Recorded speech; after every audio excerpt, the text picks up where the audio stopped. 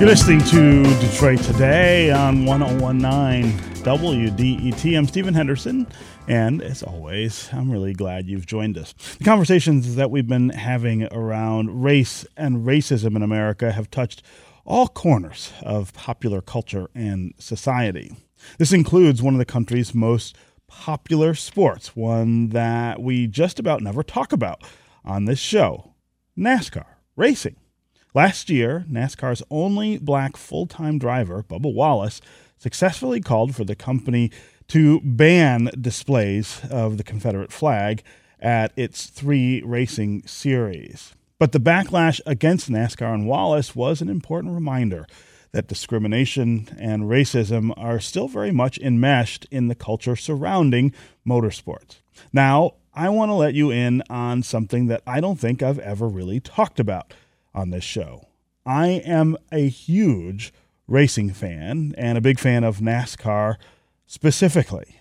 I have gone to many races, and I am an avid sim racer in my home. I've got a pretty elaborate setup to race against people all over the world online on different tracks and in different cars and different series. My next guest is another African-American man who loves motorsports the way I do, way more, in fact, than I do, and he's someone who has made it his mission to make NASCAR more appealing and welcoming for African-Americans. Lenny Miller is the former co-owner of Miller Racing Group, who, with his father, worked for years to create opportunities for black drivers and crew members. His book, Racing While Black, How an African-American Stock Car Team Made Its Mark on NASCAR, is now available in paperback. Lenny Miller, welcome to Detroit Today. Hey, good morning, Stephen. Thanks for having me on. So professional racing in America is so intertwined with the culture surrounding white Southern heritage.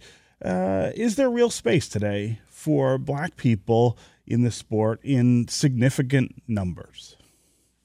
Not in significant numbers. There's always going to be a few drivers or efforts, but not in any big numbers. I mean, the main obstacle is the sponsorship and getting all the resources or amassing all the resources to compete. That was the major problem and challenge for my father and I when we interface with corporate America at the Fortune 500 decision-making level was getting the sponsorship. And that's the main problem or the primary problem. So when did you decide that making opportunities for people of color in the sport would be the thing you would focus on with your dad? Well, what we did, I'm second generation. So a lot of black racing history accomplishments are either swept under the rug, they're forgotten, or no one's even aware of them. So my father, he entered a car in the 1972 Indianapolis 500. And prior to that, he was a drag racer in the 1960s. He owned a team with Formula A, Formula 5000, raced against Mario Andretti, Al Unser, Jody Scheckter in the mid-1970s. And no one knows about that or is aware of it.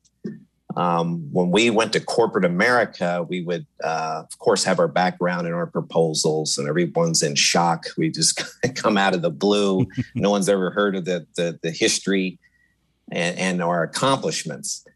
But I got involved because I grew up with the sport and liked everything about the sport. You know, the competitiveness, the noise, the technical aspects, the gladiator environment. So I grew up with it, but we got involved with NASCAR by default. We were interested in Indy cars, sports cars, and when we would approach corporate America in the late 1980s, early 90s, NASCAR was really taking off, and they didn't even want to entertain any type of auto racing proposal outside of NASCAR. And then we kind of shifted our gears, so to speak, and went in that direction. But we weren't really gung-ho about it at the time. So you did end up getting a sponsorship from General Motors. Talk about how GM treated you and your team And do you think they were serious about helping you not just be in the races, but be competitive, to have a team that had a shot at winning? Initially, no. We had sponsorship with AC Delco and GM Goodwrench in the mid 1990s, and it was just a handout of here's a little bit of money. It was about 10% or less of what we needed to compete at the NASCAR late model level, which is Saturday night racing in North Carolina. We were racing in North Carolina. And we needed, even at that time, $250,000 a year to compete from March to October at the grassroots level. And we were getting about $25,000. And my father and I were, like most teams, we put a lot of our personal money into the effort to make it go. But we had all this GM signage on the car, AC Delco, GM Goodwrench, which was at the time sponsoring Dale Earnhardt Sr., And everyone was like, wow, this is big. But we were putting more of our own money into the car than GM at that time. And then showing up African-American out of the blue in North Carolina at a Saturday night track with all that GM signage on there, we had backlash and envious competitors of, how are these African-Americans to show up? They have more sponsorship than us, and they're only getting it because they're African-American. But they didn't know the background of our sponsorship and how much sponsorship we're even actually getting. So it's like a double-edged sword. So the sponsorship question in racing, of course, is everything. You can't run a team successfully without adequate sponsors, and it would seem like GM would be a great sponsor to have for any team.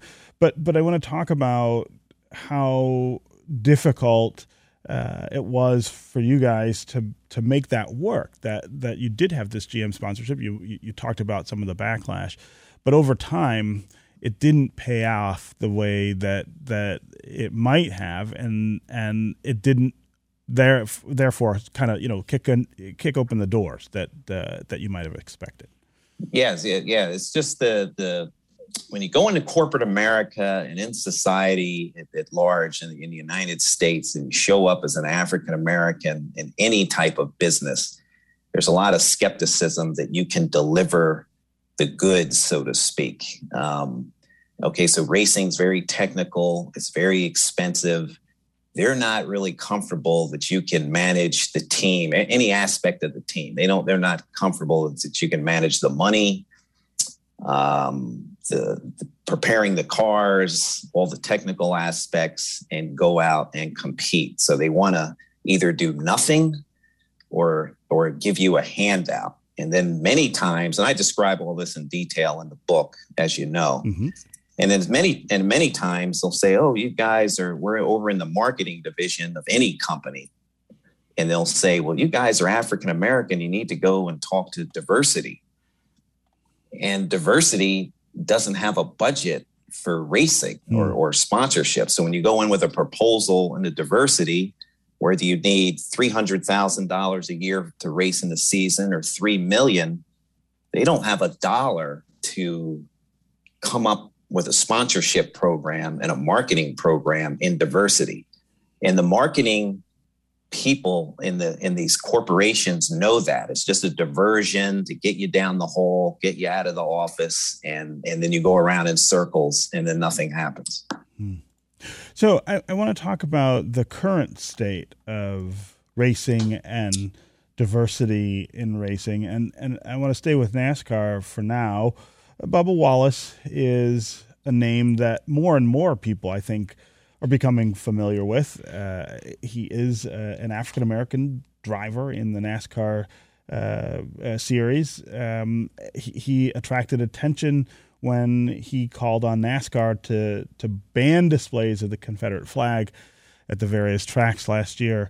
That caused quite a bit of a stir in lots of different ways. But I wonder how much what he is encountering in racing generally and in NASCAR specifically reminds you of the things that happened when you and your dad were getting involved with NASCAR? In other words, how much has changed since the time? There's not any, there hasn't been anything that's changed at all. And then the country's divided more than ever, even when before my father and I, when we were racing in the 90s. So Bubba Wallace takes a stance like you just outlined. And if you look, which I've seen through social media, so if you look through a lot of the different social media platforms, when these Bubba Wallace articles pop up, and they'll be on blogs, they'll be on Auto Week magazine, Mainstream Racing magazine, and then when you look at the comments that people leave on his articles, I mean, they're nasty, caustic comments, and 90% or more are very negative.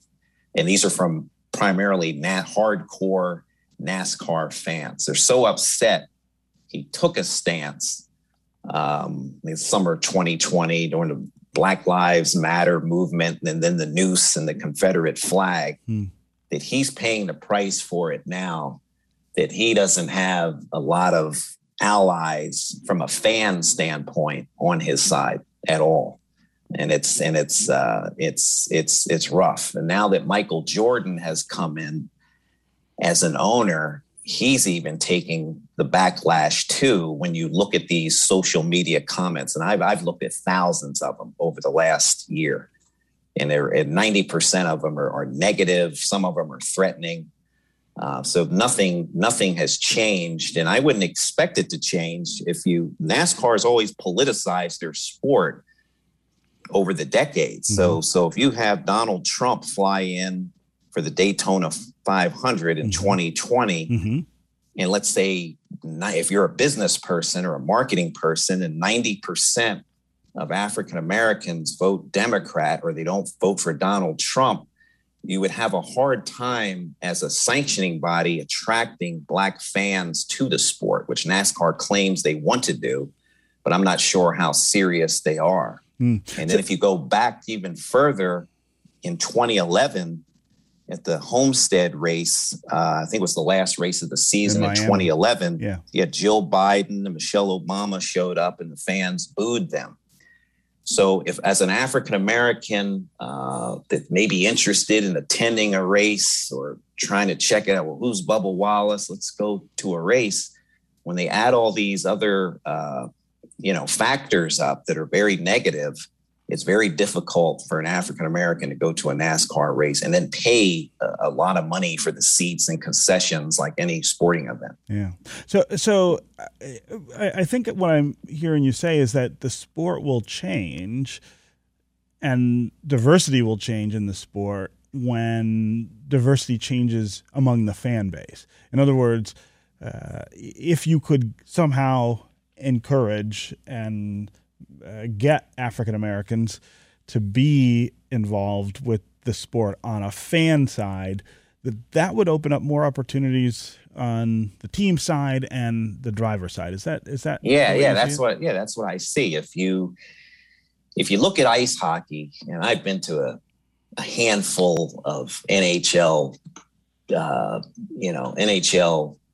ice hockey games in the last few years, it's 99% a white audience. So it's the same thing. So if you don't have, and I think there are a handful of Black NHL players, you don't hear much about them, but there are a handful.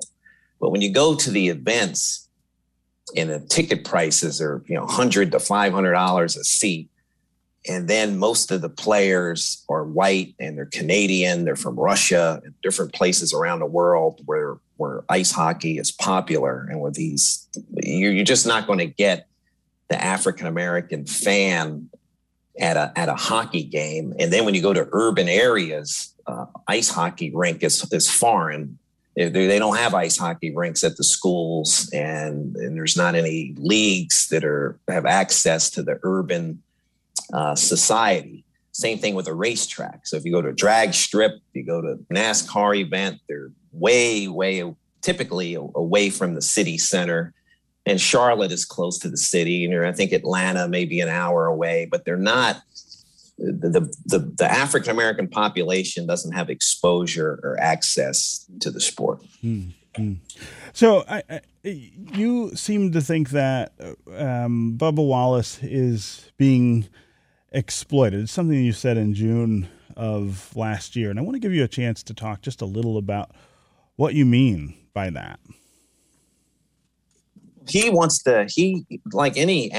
come this far all the way to the top level. So he wants to race and be a race car driver and compete to win. He's just like all the other drivers. But since he's taken a stance as of last summer, he's paying a penalty for that. And typically, if you look at any history, if you stand up for civil rights or if you're outspoken, especially in a majority environment, you're going to take that backlash. Mm-hmm. And I don't think he was expecting the backlash to be this severe and last this long. And now when you read articles, and we'll see what happens. I think he's under contract for at least another year, but I know he finishes kind of in the middle of the pack, give or take, and his seat may even be in jeopardy after 2022. We'll have to wait and see. Do you think that Bubba Wallace, and I should preface this with the fact that there have been, other black drivers that have shown up occasionally in NASCAR and have failed to really change the overall environment to really make that breakthrough. Do you think he's the one who could finally do it if he can survive the backlash that he's experienced, if he can persevere and keep his ride, as they say, that he will be the pivot point to open this sport? It's possible. Yeah, it's possible. I don't know. Like we were talking about earlier with sponsorship. So if you don't have 100% sponsorship, you don't have all the resources to get to the front and win races. So again, that's similar to, like I described, my father and I with GM only getting a small percentage of what we needed to compete at the level that we were at the time. So Bubba Wallace, he has sponsors, and he has Michael Jordan. You look at the car, is very good looking car, looks just as good or better than most cars on the grid. But we don't really know if he's getting 100% of the sponsorship. He may be only getting 50% or 70%. And we don't know his driving ability. Is it impeded because he doesn't have enough resources, or has his driving skills reached a plateau? We don't know. When I say we, you and I, fans, we don't know until the car is tested. Maybe they put Denny Hamlin in his car with his setup to see if he can do better with the car. So we don't know if he's getting all the resources or not.